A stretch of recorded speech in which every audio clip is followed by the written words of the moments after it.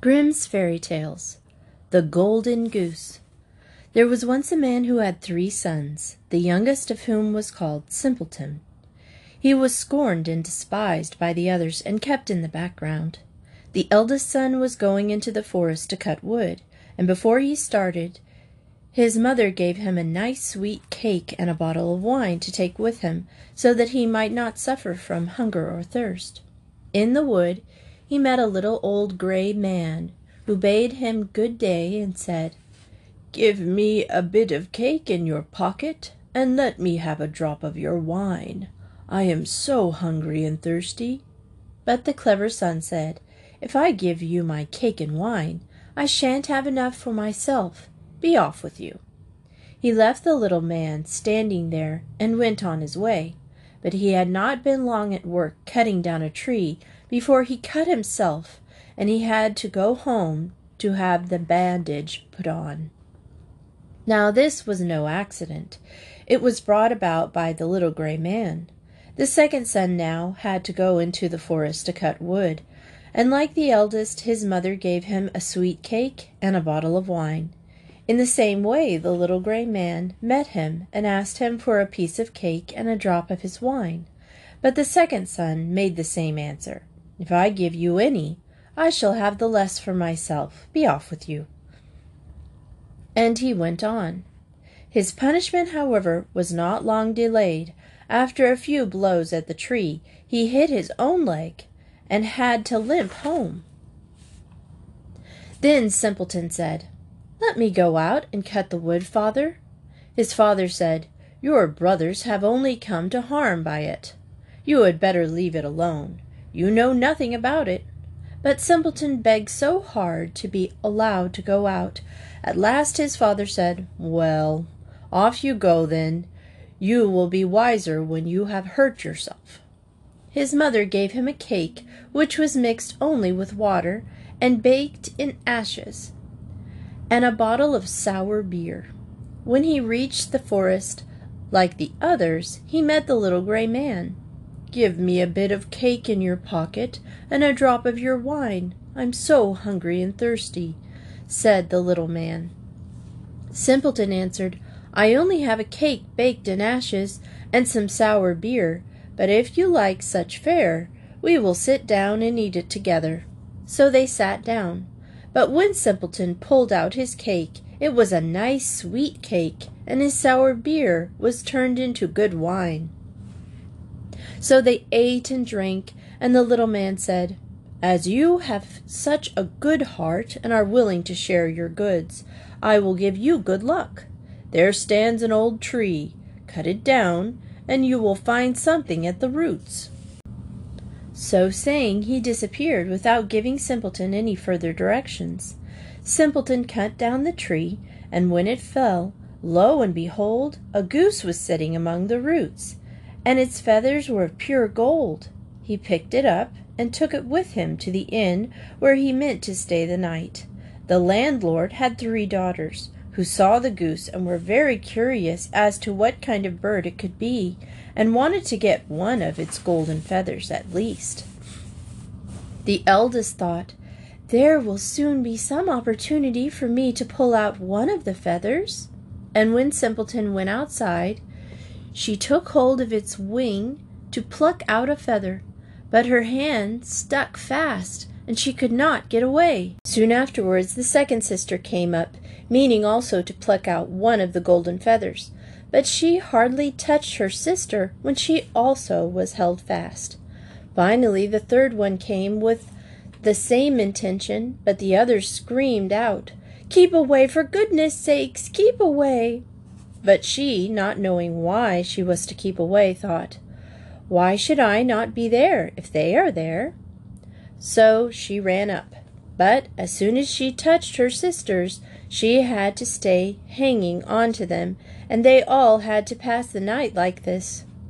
In the morning Simpleton took up the goose under his arm without noticing the 3 girls hanging on behind.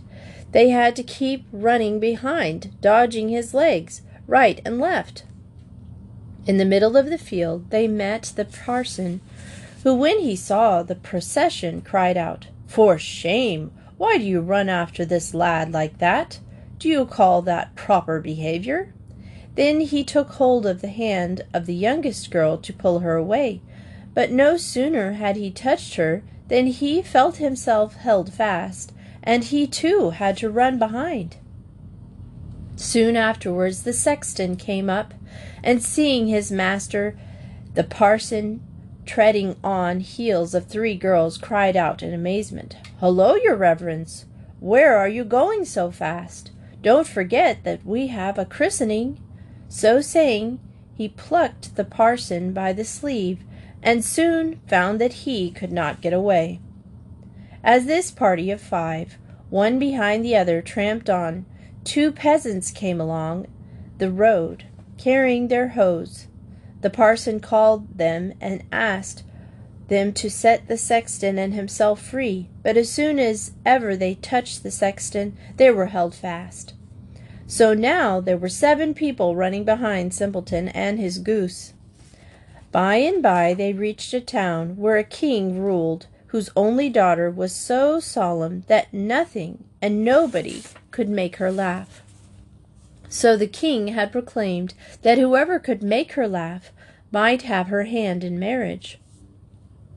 When Simpleton heard this, he took his goose with all his following before her, and when she saw these 7 people running on behind another, she burst into fits of laughter, whereupon Simpleton asked for her hand in marriage. But the king did not like him for a son-in-law, and said that Simpleton would first have to bring him a man who could drink up a cellar full of wine. Then Simpleton at once thought of the little gray man who might be able to help him, and he went out to the forest to look for him. On the very spot where the tree that he had cut down had stood, he saw a man sitting with a very sad face. Simpleton asked him what was the matter, and he answered, "I am so thirsty, and I can't quench my thirst." "Well, I can help you," said Simpleton. "Come with me." He led him to the king's cellar, and the man started up the great casks, and he drank till the cellar was empty. Then again Simpleton demanded his bride, but the king was still annoyed. He had made new conditions. Simpleton would now have to find a man who could eat up a mountain of bread. Simpleton did not reflect long, but went straight to the forest, and there in the selfsame place sat a man making a very miserable face. He said, "I have eaten up a whole oven of rolls, but what is the good of that when anyone is still hungry, such as I?"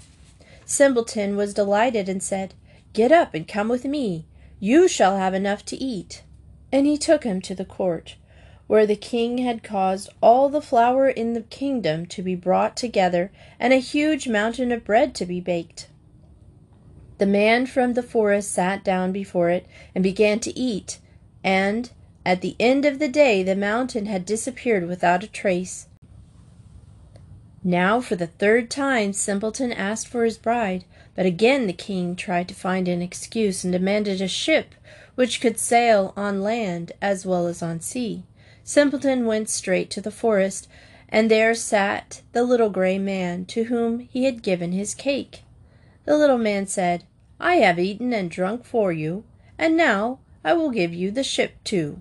I do it all because you were merciful to me." Then he gave him the ship, which could sail on land as well as at sea, and when the king saw it, he could no longer withhold his daughter. The marriage was celebrated, and at the king's death Simpleton inherited the kingdom and lived long and happy with his wife. A riddling tale. 3 women were once changed into flowers, growing in the field, and only one of them was allowed to be in her own home at night. Once, when day was dawning, and she had to go back to the field to become a flower again, she said to her husband, "If you will come by this afternoon and pick only me, I shall be set free of the spell and be with you night and day, as before." Then she left. The husband thought of his wife's words all morning. Then in the afternoon he went out into the field and unerringly picked the correct flower. Now the question is, how did the husband know her? The flowers were all exactly alike, and no difference in them could be seen. Well, the answer is this. Since she was at the home during the night, and not in the field, no dew fell on her, as it did on the others, and by this her husband knew her. Sleeping Beauty. Once upon a time there lived a king and a queen who had no children. Not a day passed that the queen did not say, "If only we had a child." One day, as the queen was walking beside the river, a little fish lifted its head out of the water and said, "Dear queen, you shall have a wish fulfilled. You will soon have a child, a daughter." What the fish foretold came true. The queen had a little girl who was so beautiful that the king never tired of looking at her, and in his great joy he ordered a magnificent feast to be prepared. He invited all his relatives, friends, and neighbors, and the fairies as well, in order that they might be kind and good to his little daughter and bless her. Now there were 13 fairies in his kingdom, but since the king had only 12 golden plates for them to eat from, one of the fairies was not invited and had to stay at home. All the others came, and after the feast was over, they gave their best gifts to the little princess. One gave her virtue, another beauty, and a third riches, and so on, till she had everything she could ever wish for or need. After the 11th fairy had blessed the princess, the 13th fairy came in. She was burning with anger because she had not been invited to the feast, and was determined to have her revenge. So without so much as looking at anyone there, she cried out in a loud voice, "The princess shall prick herself with a spindle in her 15th year and fall down dead." Everyone in the great hall was terror-stricken at this, but the 12th fairy, who had not yet blessed the princess, came forward. She told them that though the evil wish had to be fulfilled, she could soften it. "The princess shall not die," said the 12th fairy. "She shall fall into a deep sleep that will last 100 years. The king, however, hoping to save his dear child from the dreadful misfortune, at once ordered all the spindles in the kingdom destroyed. Meanwhile, as time passed, all the fairies' gifts were fulfilled. The princess was so beautiful, so virtuous, and so kind and wise that she was loved by everyone who saw her. On the very day that the princess was 15 years old, the king and queen were not at home, and she was alone in the palace. She spent the time wandering through the rooms by herself, looking at everything, until she came to an old tower. A winding staircase led to a little door in the tower, and in the door was a golden key. When the princess turned the key, the door opened, and there sat an old woman with a spindle, busily spinning flax. "Good day, Granny," said the princess. "What are you doing there?" "I am spinning," answered the old woman, and nodded her head. "What is the little thing that turns round so merrily?" asked the princess, and she took the spindle and tried to spin too. But the instant she touched it, she pricked her finger with the spindle. A moment later the princess fell down upon a bed and lay quite still in a deep sleep. This sleep extended over the whole palace. The king and the queen, who had just returned home, all the court fell asleep too. The horse slept in the stable, the dogs in the courtyard, the pigeons on the roofs, and the flies on the walls. Even the fire on the hearth died down and went to sleep, and the meat stopped roasting, and the cook, who was at that moment pulling the kitchen boy's hair for something he had done, let him go, and both fell asleep. And the wind was so quiet that not a leaf rustled on the trees round the castle. Everything stood still, and everyone slept soundly. A thick hedge of thorns soon grew around the castle, and every year it grew higher and higher, until at last it hid the whole palace from view. Not even the flag on the tower could be seen.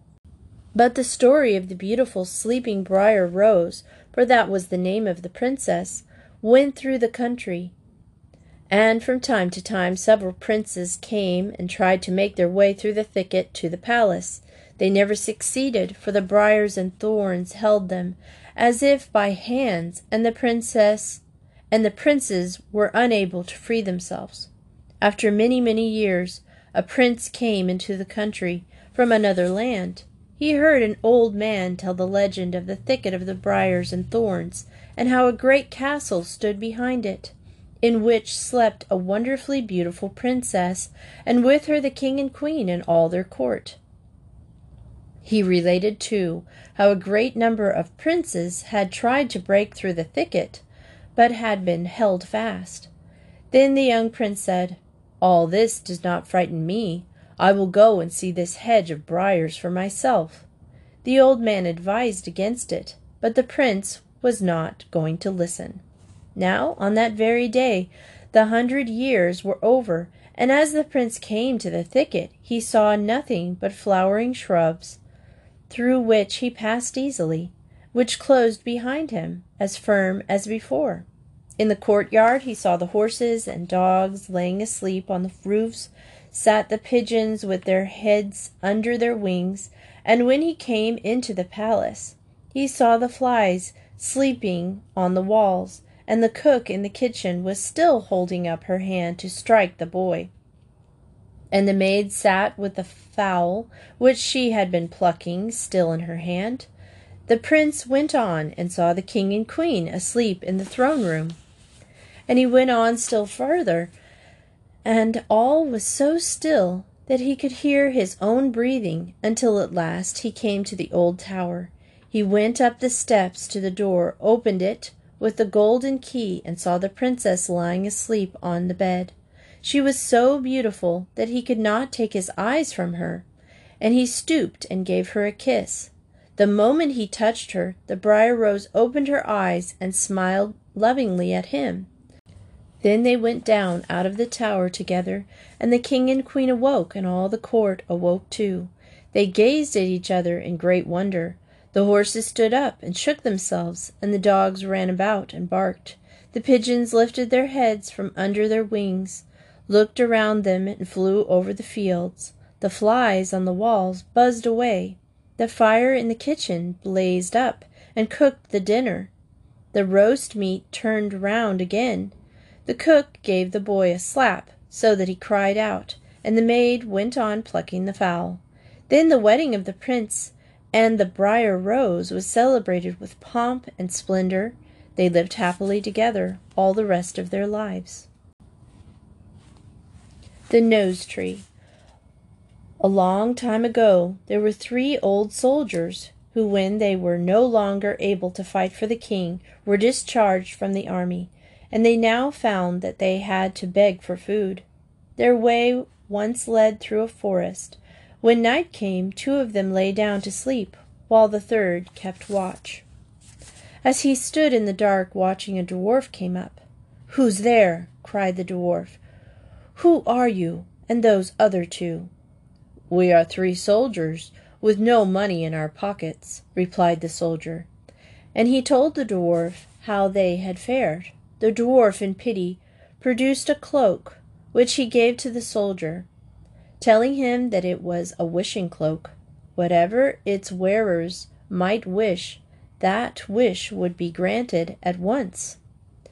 The next watch was kept by the second soldier, and he too received a visit from the little man, who gave him a wonderful purse that was always full of money. During the last watch of the night, when the third soldier was on guard, the little man came again, and this time his gift was a horn, at whose sound all men were bound to come running to follow its music.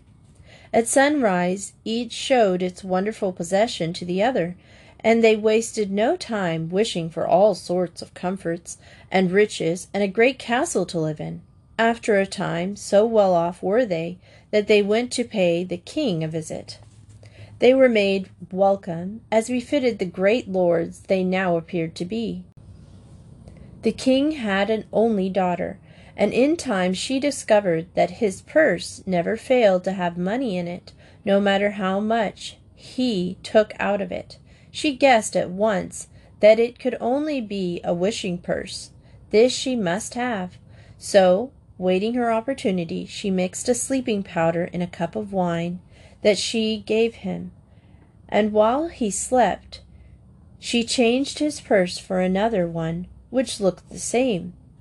Next morning their visit came to an end, and the soldier drove away. They soon found out the trick that had been played upon them.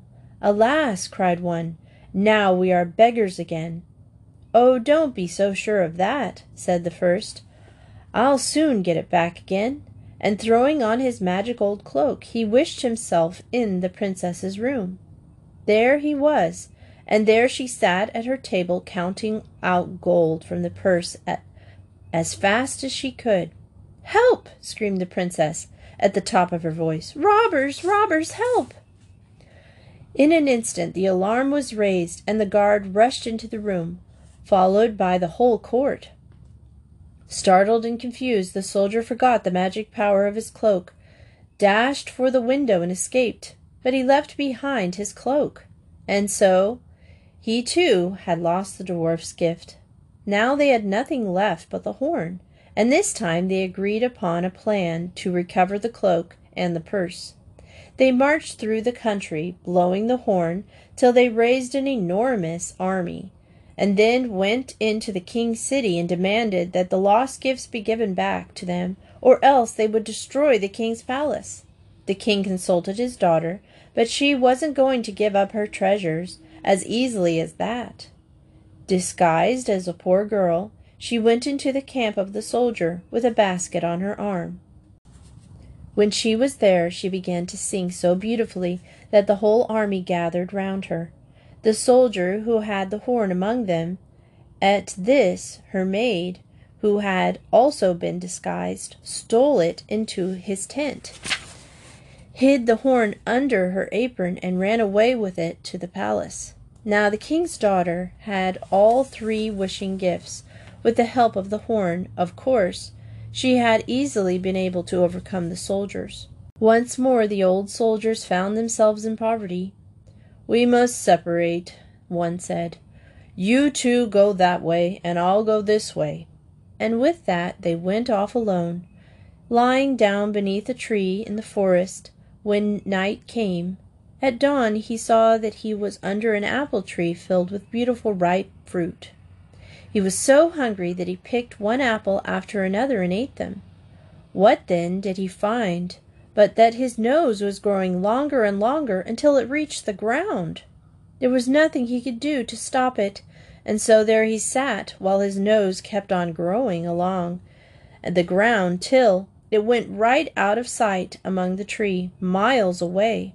By this time, however, his companions had decided to rejoin him, and were wandering through the forest. Suddenly one of them stumbled against something soft that was lying across the path. "What is this?" he cried as he looked at it. It moved a little. "Upon my word, it's a nose." "We'll follow this nose," they said, and through the wood they went till they came at last to their friend, laying on the ground where he had slept, unable to stir a step. Try as they might, the long nose was too heavy for them to lift, so they hunted about till they found a donkey, and put their friend upon it, with his nose wound round a couple of poles which they helped to carry.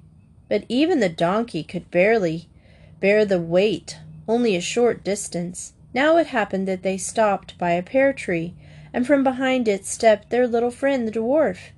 "Eat just one of these pears, and your nose will fall off," he said to the long-nosed soldier. And so it came about. The long nose fell right off, leaving exactly the same sized nose the man had had before. Again the little man spoke and said, "Prepare a powder from the apples, and prepare another powder from the pears. Then, if any one eats of the first, his nose will grow, and if he eats the pear powder, it will fall off again. With these 2 powders, go back to the princess and give her first 2 of the apples, and then give her some of the powder from the apples, and her nose will grow even 20 times as long as yours. But be firm." With these words he vanished. The soldier followed the dwarf's advice, and disguised as a peddler, went to the king's palace, saying he came with apples to sell, sweeter and finer than had ever been seen before. The princess bought some, and she ate 2 of them at once. Now her nose began to grow. It grew so quickly that she couldn't lift herself out of her chair. It grew round the table, and round the wardrobe, and one of the windows, and round the castle, and down the street, and all about the town, till there were 20 miles or more of Princess Nose in the kingdom. The king at once proclaimed that anyone who could ease the princess of her terrible burden would be made rich for life. After a while the old soldier presented himself at the palace as a learned doctor, and he gave the princess some of the apple powder, as the dwarf had advised. Her nose grew more and more, 20 times more. He waited until she could bear her distress no longer, and then he gave her a little pear powder, but not very much, and her nose shortened somewhat. But the next morning he gave her some more apple powder, so that her nose started to grow again, and gained more than it had lost the day before. At that he told her she must have something on her conscience. She must have robbed someone. No, she said, she hadn't. Well, he said, you will lose your life then. There's nothing I can do to save you. And he went out of the room. This added to her terror, and after the king had urged her to return the purse, the horn, and the cloak to their rightful owners, she went for the physician and told him all. Then she handed all 3 things over to him. When he had them all safe, he measured out to the princess the right quantity of pear powder. The nose fell off immediately. As for the old soldier, he went back home to his 2 friends, and they spent the rest of their lives together in the enjoyment of the 3 magic possessions.